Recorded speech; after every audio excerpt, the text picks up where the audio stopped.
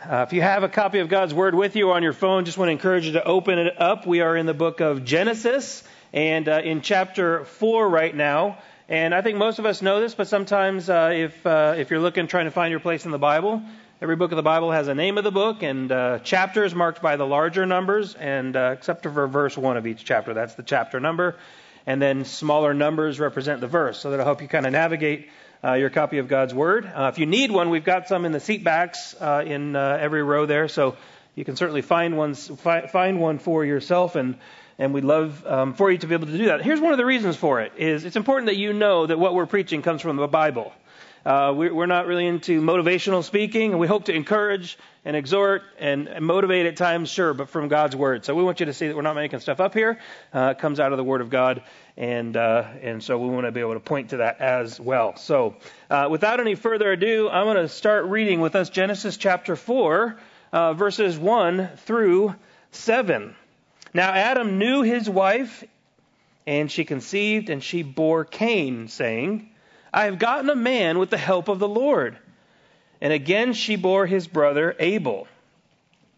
Now Abel was a keeper of the sheep, and Cain a worker of the ground. In the course of time, Cain brought an offering to the Lord out of the fruit of the ground, and Abel also brought of the firstborn of his flock and of their fat portions. And the Lord had regard for Abel and his offering, but for Cain and his offering he had no regard. So Cain was very angry, and his face fell. The Lord said to Cain, Why are you angry, and why has your face fallen? If you do well, will you not be accepted? And if you do not do well, sin is crouching at the door. Its desire is contrary to you, but you must rule over it. Friends, unbelief flows from pride and becomes anger when we judge God's purposes to be wrong.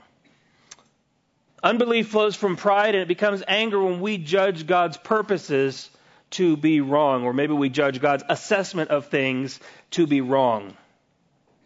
And the narrative we're looking at this morning, this story in the book of Genesis, is a story that both naturally flows out of Adam and Eve sinning and being removed from the Garden of Eden in their judgment, in their discipline.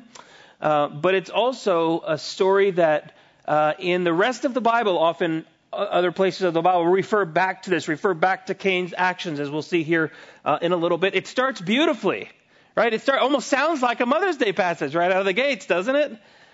Eve became pregnant and she bore a son. And here's where Eve gets it spot on. She says, with the help of the Lord, right? Adam and Eve knew each other, which is like a polite way for saying Adam and Eve had sexual relations with one another, right? And Eve became pregnant. They knew each other intimately. God created them and he brought them together, complementary to one another, fit for each other, and created a unity between them. And so they knew each other in a way that strengthened their bond of unity, developing their one flesh relationship, which God created them and purposed them for. And the result is that God gave them two sons, Cain and Abel.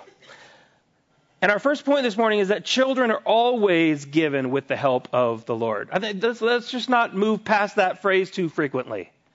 Anytime someone gets pregnant, it is with the help of the Lord. And at that moment from conception, there is a living soul that we are created to love and to nurture, to care for. And sometimes people experience difficulty in pregnancy, and we understand that. Those are grievous times, sad times, and we ought to mourn those losses as well as if a 1-day-old or a 5-day-old or a 5-month-old child is born, and then in the providence of God, he chooses to take them home. Any loss of any pregnancy at any stage really ought to be grieved, because it's a precious soul that God has given us, and they matter to the Lord. Eve knew that she needed to acknowledge God's power in giving her a child, right? Cain's name essentially means I've gotten him, or here he is.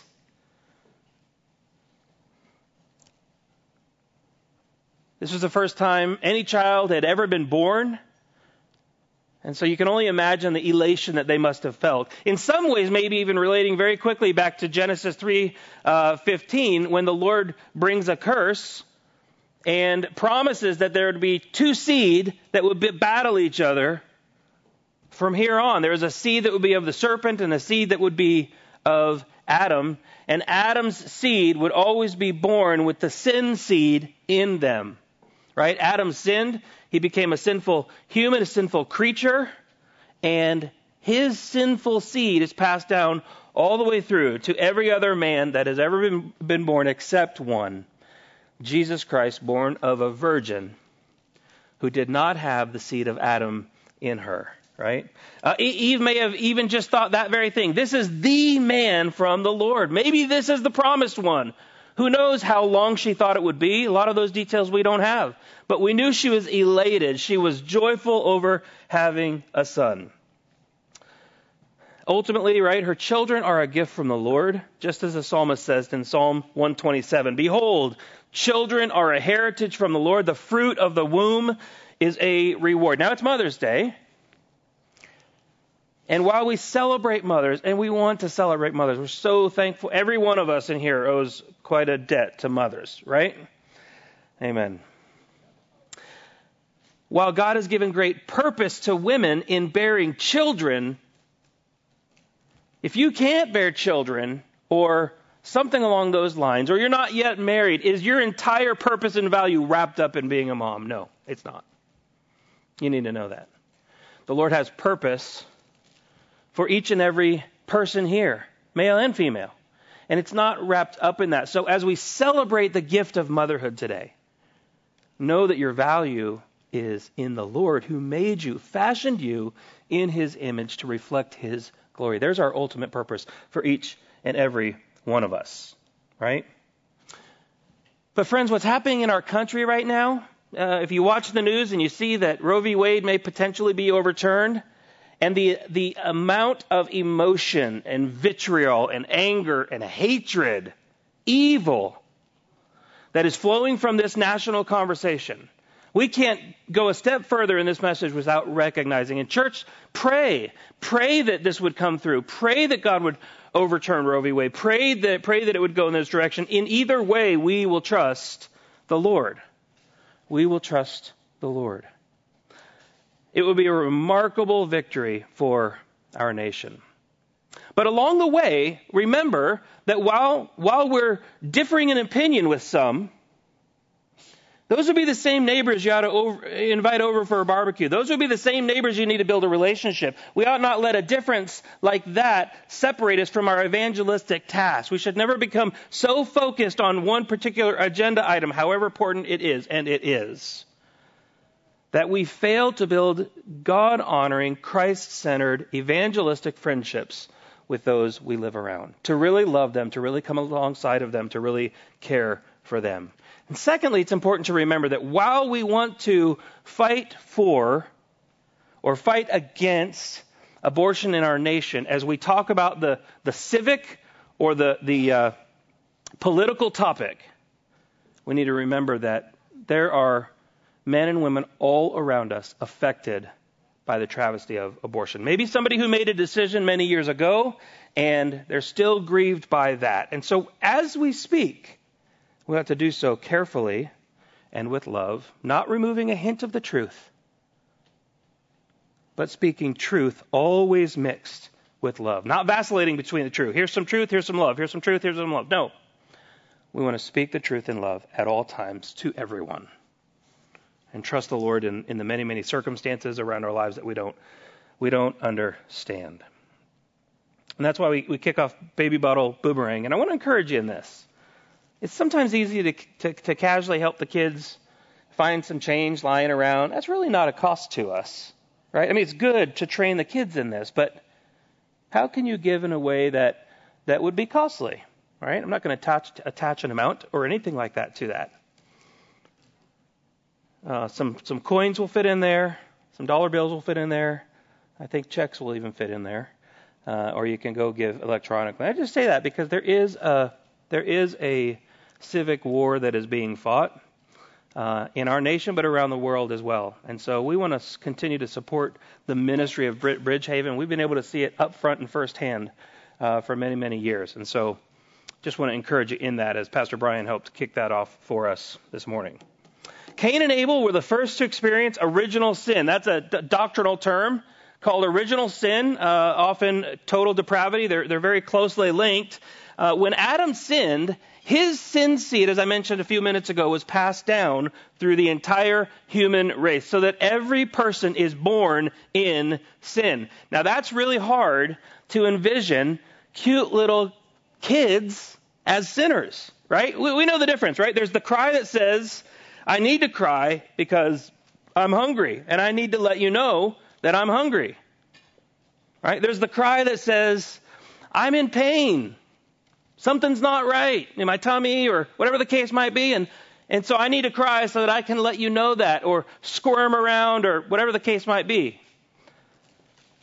I feel like I need to stand still because I'm finding myself starting to play charades up here. And then there's the cry that says, like, I'm not hungry. You know they're not hungry. You've just fed them. And maybe you don't know what's going on physiological, but you're pretty sure what you're hearing is a cry of anger. I want what I want, and I want it now. Now, how early does that start? Who knows? But when you're a parent, you know the difference between a cry of need, a cry of communication, and another communication that says, Mom, Dad, I want you to obey me now. And I'll just say we don't know exactly when that starts, but we know it starts earlier than most of us would ever think.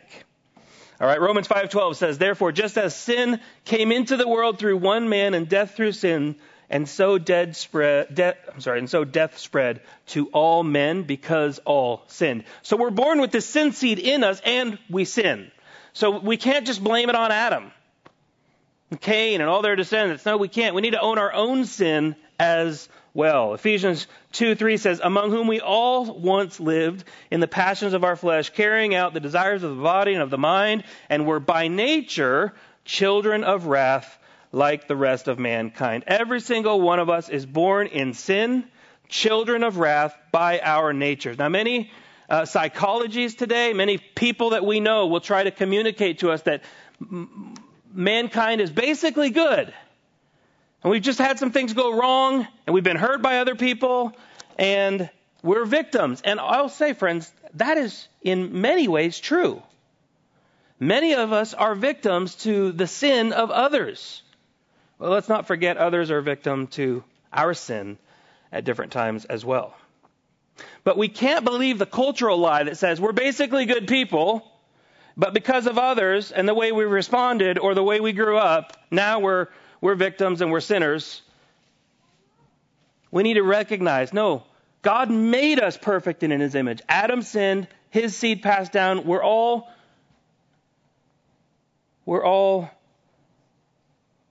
born with original sin in us. We are all totally depraved. Now, sometimes there's a misunderstanding with that doctrinal word, totally depraved. Sometimes we understand that word to mean that we are so depraved that we can't ever do anything that even tips the scale or blinks a light on what would be considered good. No, God, in his common grace, he gives rain to people who love Jesus. And he gives sun to people who love Jesus. He gives rain to people who don't know or love Jesus. And he gives sun to people who don't know or don't love Jesus. It's God's kindness that he shares with all of humanity. And being able in some way to love one another, that's part of God's common grace. No, total depravity refers to the doctrine that we are affected in every part of who we are by sin. Right? It doesn't mean you're not able to do something kind for someone. It means every part of who we are is affected in some way by sin. And we need Jesus to impute or give us his righteousness through repentance and faith. We're all affected by sin in such a way that we can never do enough good to save ourselves. One sin separates us from God. And so we need to understand that so we can start at the right starting point. Romans 3:10-12 says, "As it is written, no one is righteous, no, not one. No one understands, no one seeks for God. All have turned aside, together they become worthless, and no one does good, not even one." That's why one of my first prayers with a pregnant mom and her husband often is right out of the gates to begin, before they're ever born even, praying for their salvation. Praying for a healthy pregnancy, praying for a healthy delivery, and praying that God would one day, like he did to those listening to Peter in Acts, that he would prick their hearts, that he would convict them of their need for a Savior. Early on, that's what we want to pray. More than we want to pray that our kids would grow up and be good kids, more than we want to pray that they grow up and they're nice kids, more than we want to pray that they're good at whatever activity is doing, more than we want to pray that they'll have a job that will support themselves, more than we pray that we want them to get married, more than any of those things, Lord, please bring them a conviction so that they recognize their sin and what magnanimous ways you've gone to provide salvation for everyone who would call upon the name of the Lord. Bring them to salvation. We pray. Early on, and we don't ever want to stop praying. We don't ever want to stop praying. Every parent hopes for the best for their kids, right? Every parent wants the very best for them, but we need to come at it from a humble acknowledgement. Now, when Eve said, "with the help of the Lord," she was talking about her pregnancy. But parents, we need to borrow that phrase and apply it to everything as it relates to striving to disciple our kids. We ought to do everything we can do to put our kids in the path of God's grace, right? That's why we often want to say, let's prioritize corporate worship together more than sports, more than other activities. Prioritize it. Why? Because without the work of God, which comes by hearing the word of God, we need the Lord to do that work in their heart. So we say, Lord, we pray that they would love you. Or I want to be a faithful mom and dad to train my kids to love the Lord with the help of the Lord. With the help of the Lord. Right? So we want to borrow that phrase and apply it liberally. Now, our challenge here is we're always, as people, kind of evaluating things, right? And so, parents, I just want to encourage you that the only way to evaluate how you or your child are doing is to compare yourself, your spouse, your kids to the Lord Jesus. Because he is the only one that's perfect. Like the perfect plumb line that a contractor or a carpenter would use to define what is plumb, what is straight. That's Jesus. Our challenge is we like to compare ourselves with the next guy or the next gal. That will always lead us wrong. Because if we get to what we think is as good as someone else, well, then we've still missed the mark. Because only Jesus can make us righteous and holy. As we read throughout this passage, we see in verses 3-5 the manner and the matter of worship, which matters greatly to the Lord. The manner of our worship, in other words, who are we, what's in our heart as we do worship-looking activities, and the matter of worship, how we go about it. So what is in our heart? What's our motive? And then do we obey the Lord in the matter of it? In the course of time, Cain brought to the Lord an offering of the fruit of the ground, and Abel also brought the firstborn of his flock and of their fat portions. And the Lord had regard for or gave approval to Abel and his offering, but for Cain and his offering he had no regard. So Cain was very angry, and his face fell. One of the widely debated conversations is, why was Cain's offering rejected? And it's one of those questions that the Lord leaves pretty open. I don't mean open for interpretation, but we don't have a very clear, defined answer, aside from what some things that we see in the New Testament. Right? One suggestion might be that Cain's offering wasn't a blood offering, which is required for the atonement of or the forgiveness of sin, right? God gave the Israelites instructions at the writing of the book of Genesis. They already knew how they were to worship the Lord. And so Moses is going back and he's giving the Israelites who are getting ready to go in and take the promised land in Joshua a recollection of their history, of who they are in God, of the fact that God created everything out of nothing by speaking it into existence. And he's saying, this is who your God is. See how powerful he is. See what he is calling you to. And go obey him as you take out that land, or as you take that land.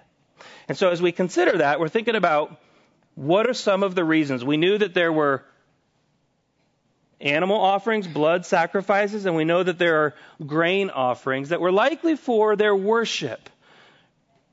Right? The blood offerings were for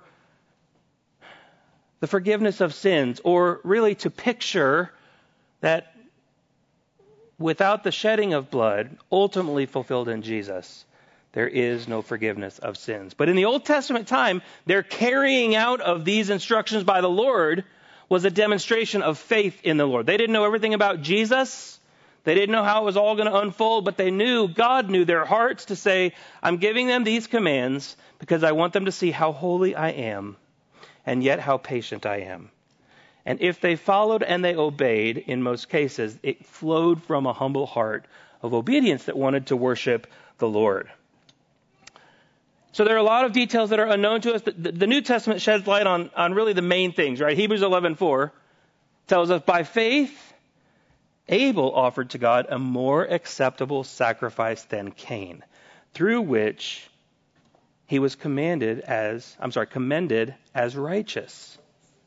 God commending him by accepting his gifts.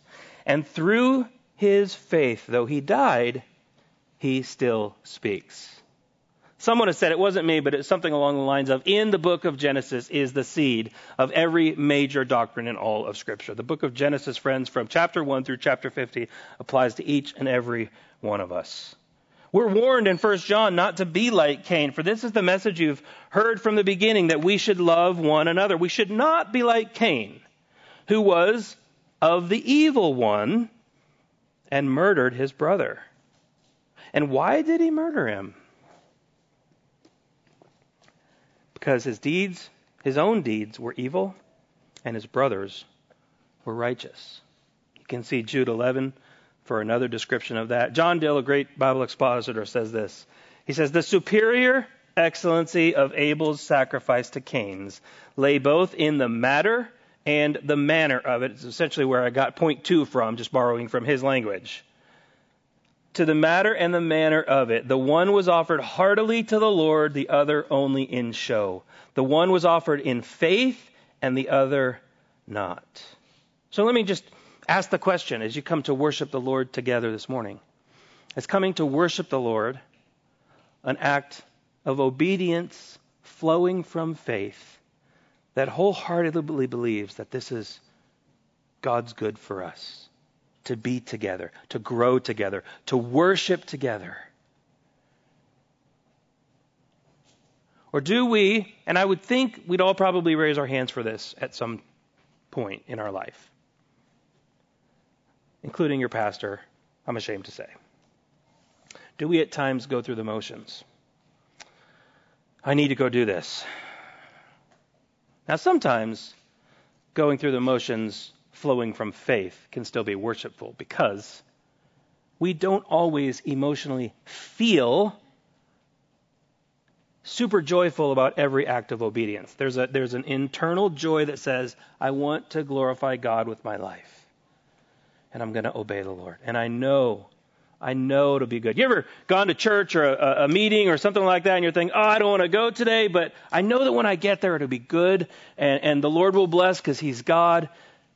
Right? There can still be worship-filled ways of obeying the Lord even when we don't feel super happy, joy about it. And that's good.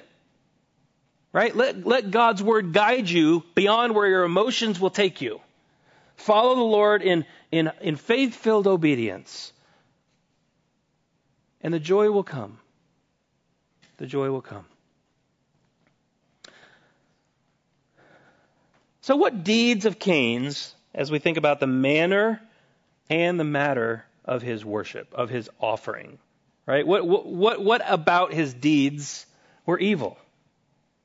Did he do evil things before he made the offering? Did he have a repentant heart after the Lord didn't accept his offering? Well, we know the answer to that is no. He didn't have a repentant heart, at least at this point from what we can tell, and from the rest of what we see about him.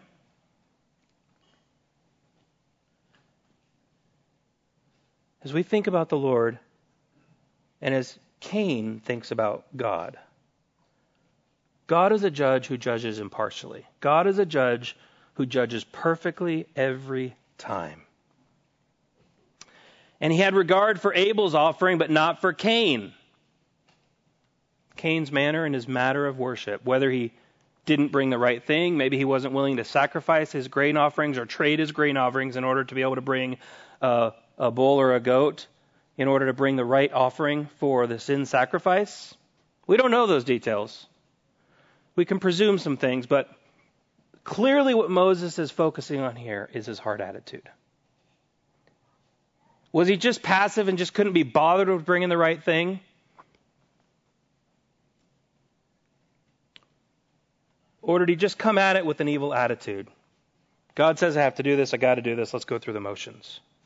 Back in the 90s, there was a really pesky, they call it a Mediterranean fruit fly, that came in. Well, in the States, we dealt with it in the late 20s in Florida, and then in the 90s in California. And it decimated their fruit crops.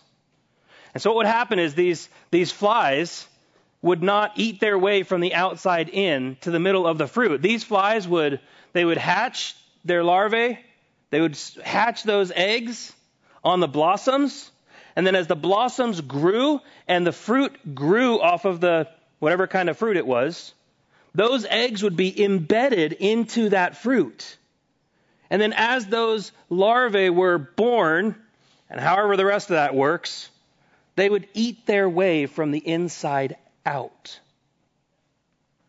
Sinful anger, and really all sin, will eat us alive from the inside out when we don't rule over it.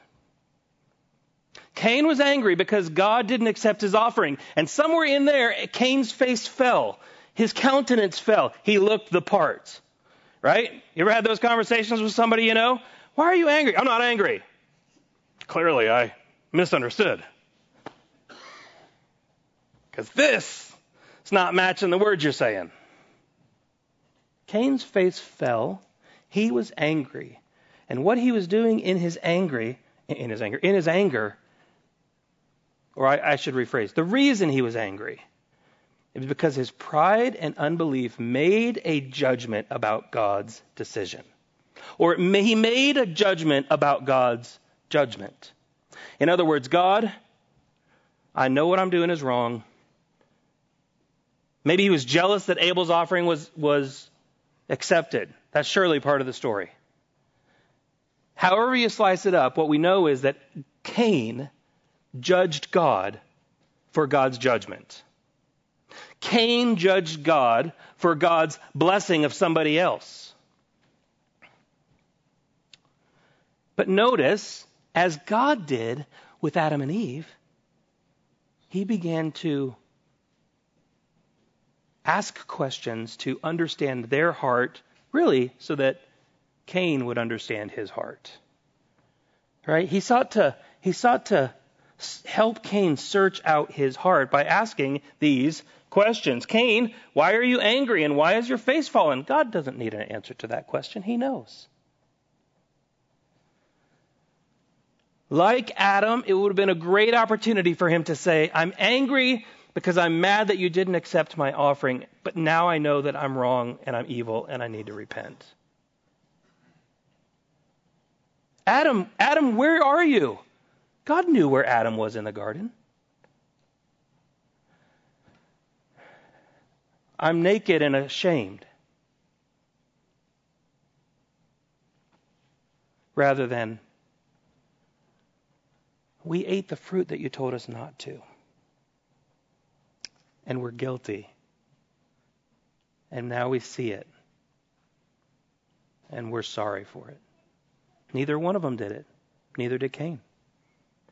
So it's important to understand that anger in and of itself isn't the problem. The question is, why are we angry and how do we handle it?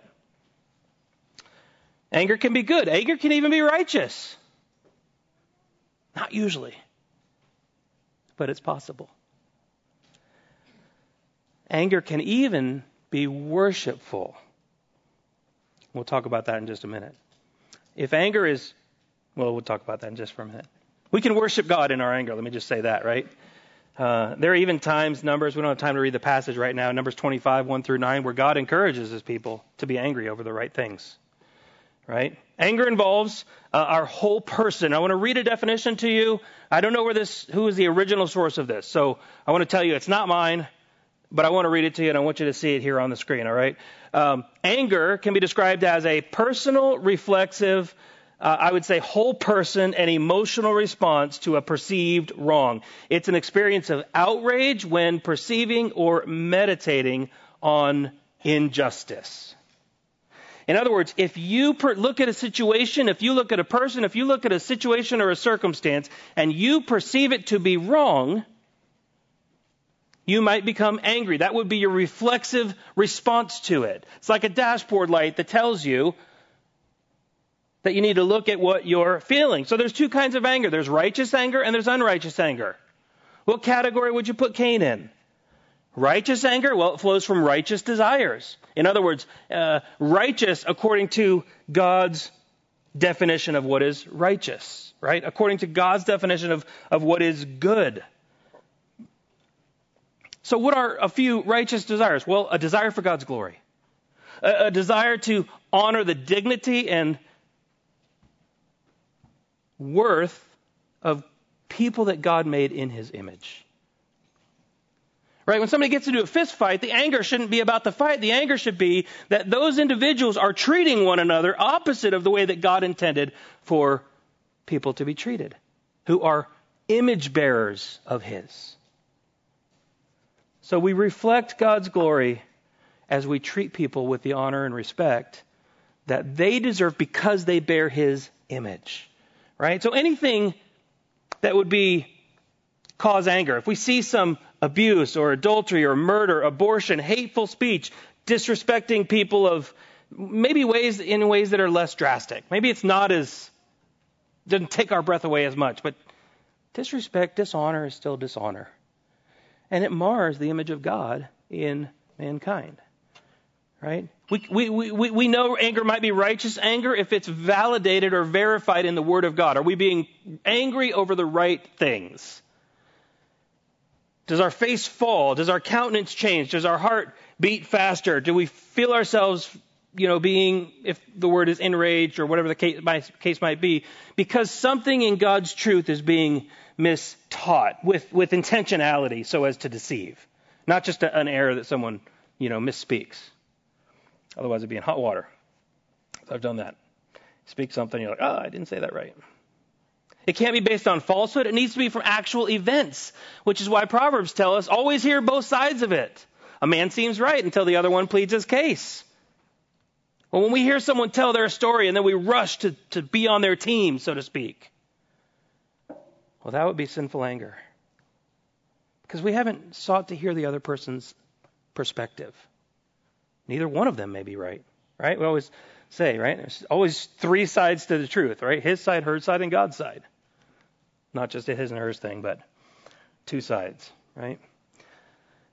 So anger needs to be according to the truth described in the Bible. It can't be based on falsehood. If you think about God and Moses, Exodus 32, the Lord is talking with Moses, right? And God's anger, it becomes displayed. Why? Well, because the Israelites are down at the base of the mountain. They're like, where's God? We can't see God. Let's make a God. That sounds like a great idea. Right? And Moses confronts them. You hear me. I talk about this passage a lot because I think it's horrible, but it's hilarious. And they go to Aaron and they say, we need a God. We need a God. And he said, okay, everybody bring in your gold and your watches, your jewelry, your necklaces, whatever the case might be. And the Bible relays that he melted it and fashioned it. Moses says, bro, what is going on down here? He's like, well, we put in the gold and out came a calf. Even though Moses previously tells us that they formed it and they fashioned it to make an idol for worship. So God's anger, Moses' anger is right and righteous in how they handle it. It's acted on in righteous ways. In other words, friends, we might be right over a particular perspective about something going on culturally because it is affirming of God's truth. and honoring who God values, which is every human. But oh, friends, let's be careful that we go about it in a righteous way. You can be righteous about what you're angry for and correct in that and totally sinful in how you go about it and justify your response. And God will take issue with that. God will take issue with that. We can have unrighteous anger, which flows naturally from unrighteous desires, as we see here in Cain's life. Something about Cain's thought process in going about the offering, something about his attitude in bringing the offering, and definitely in what we see in his response to God's lack of accepting his offering. Cain's angry. He has a wrong desire, and so he acts unrighteously in his sinful, evil anger. We don't like the word evil. The Bible calls it evil. Right? If we have unrighteous anger, well, that might be because it's according to falsehood, something that's not checked with the Word of God, or something that maybe somebody tries to relay something to you. Maybe they're not trying to lie, maybe they're not trying to be deceptive, but you're angry over something that's false. That would be unrighteous anger, which is why it's very important for us to be quick to listen, slow to speak, and slow to become angry.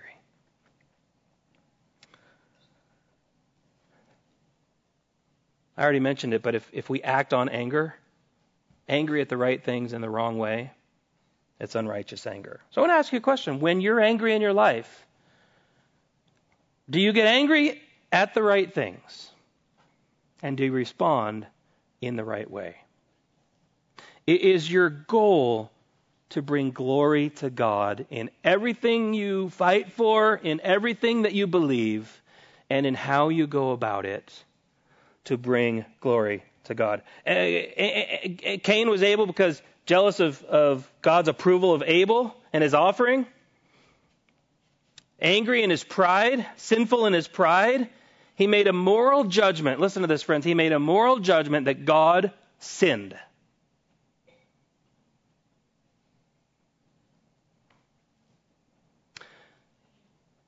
What moral judgments do you make in your life that what God has, you might say, allowed you to go through or endure? You might also just as correctly say, brought you to bring you through, but you think God's wrong. I don't mean that we understand everything in life immediately and correctly every time. But out of jealousy, out of bitterness, out of anger, out of hatred, or simply out of a sense of entitlement. God, what you're doing to me is wrong. Brothers and sisters, friends, that is unrighteous anger. And we need to repent of it. And the beautiful thing about repentance is one of the first acts of worship we can do in turning back to the Lord. Repentance is beautiful. Repentance is not something to be ashamed of. Repentance is very glorifying to God and very healing to your soul. And I just have to ask, some carry anger around for decades upon decades. And brothers and sisters, you cannot live life like that with anger in your soul, not repented from, not dealt with, and expect that your life with the Lord will be joyful and that everything that flows out of you will be wonderful because you will have welcomed bitterness. Bitterness toward others, bitterness toward God. And when God gives us warnings like he gave here to Cain, it is always flowing from love.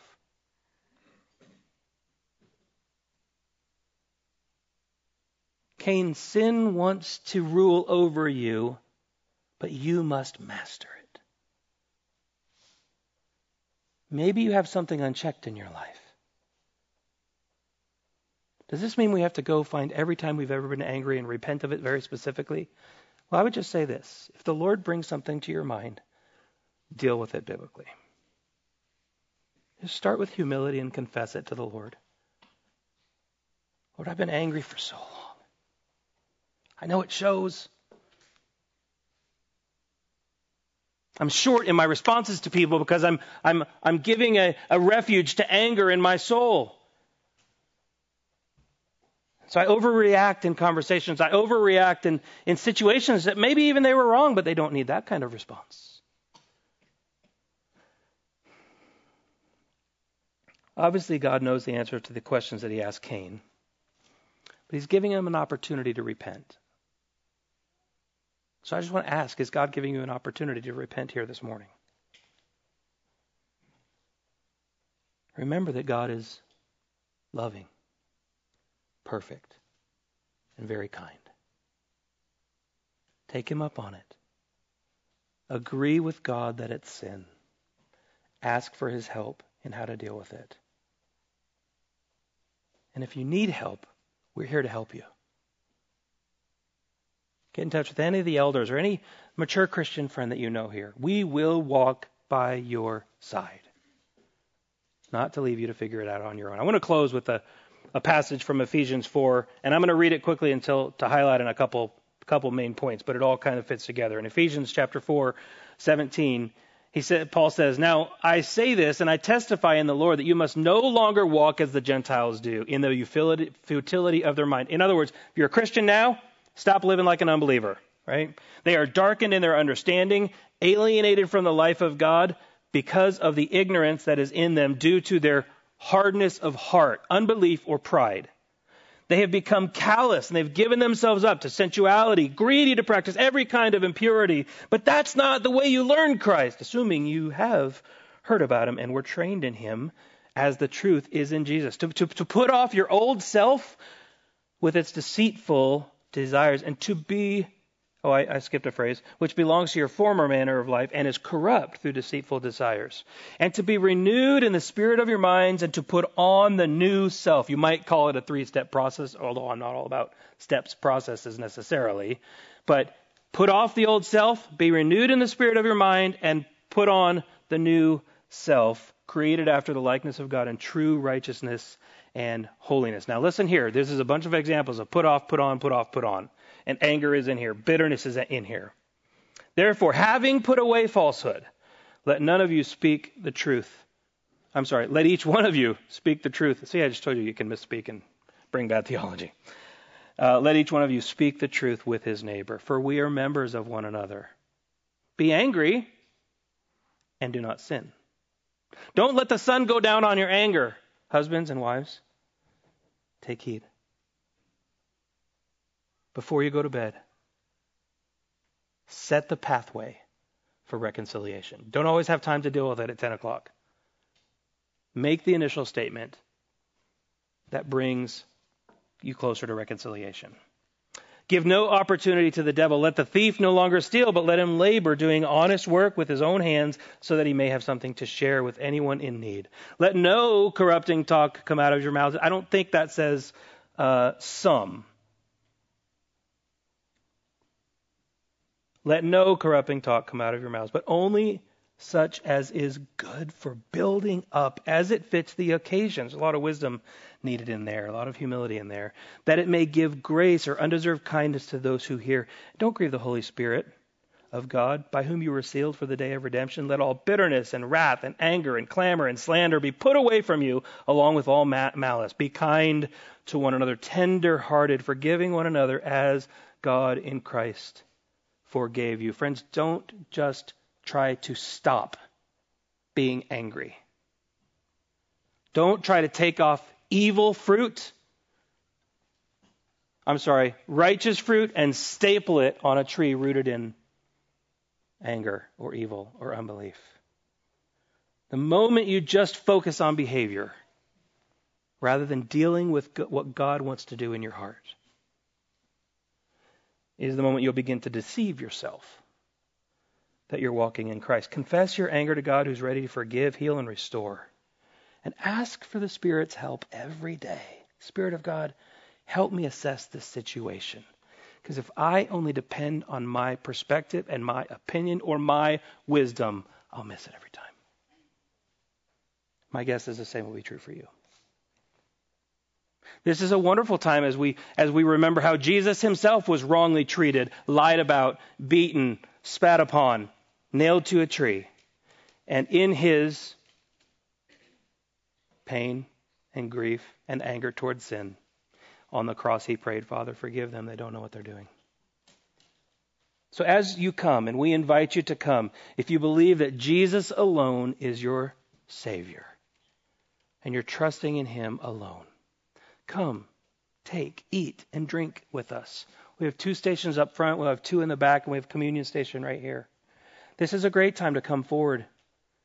Maybe take that bread and juice, which is 2 cups, by the way. I had somebody ask this week, didn't know it was 2 cups. There's 2 cups that are stacked there just to compact things a little bit. But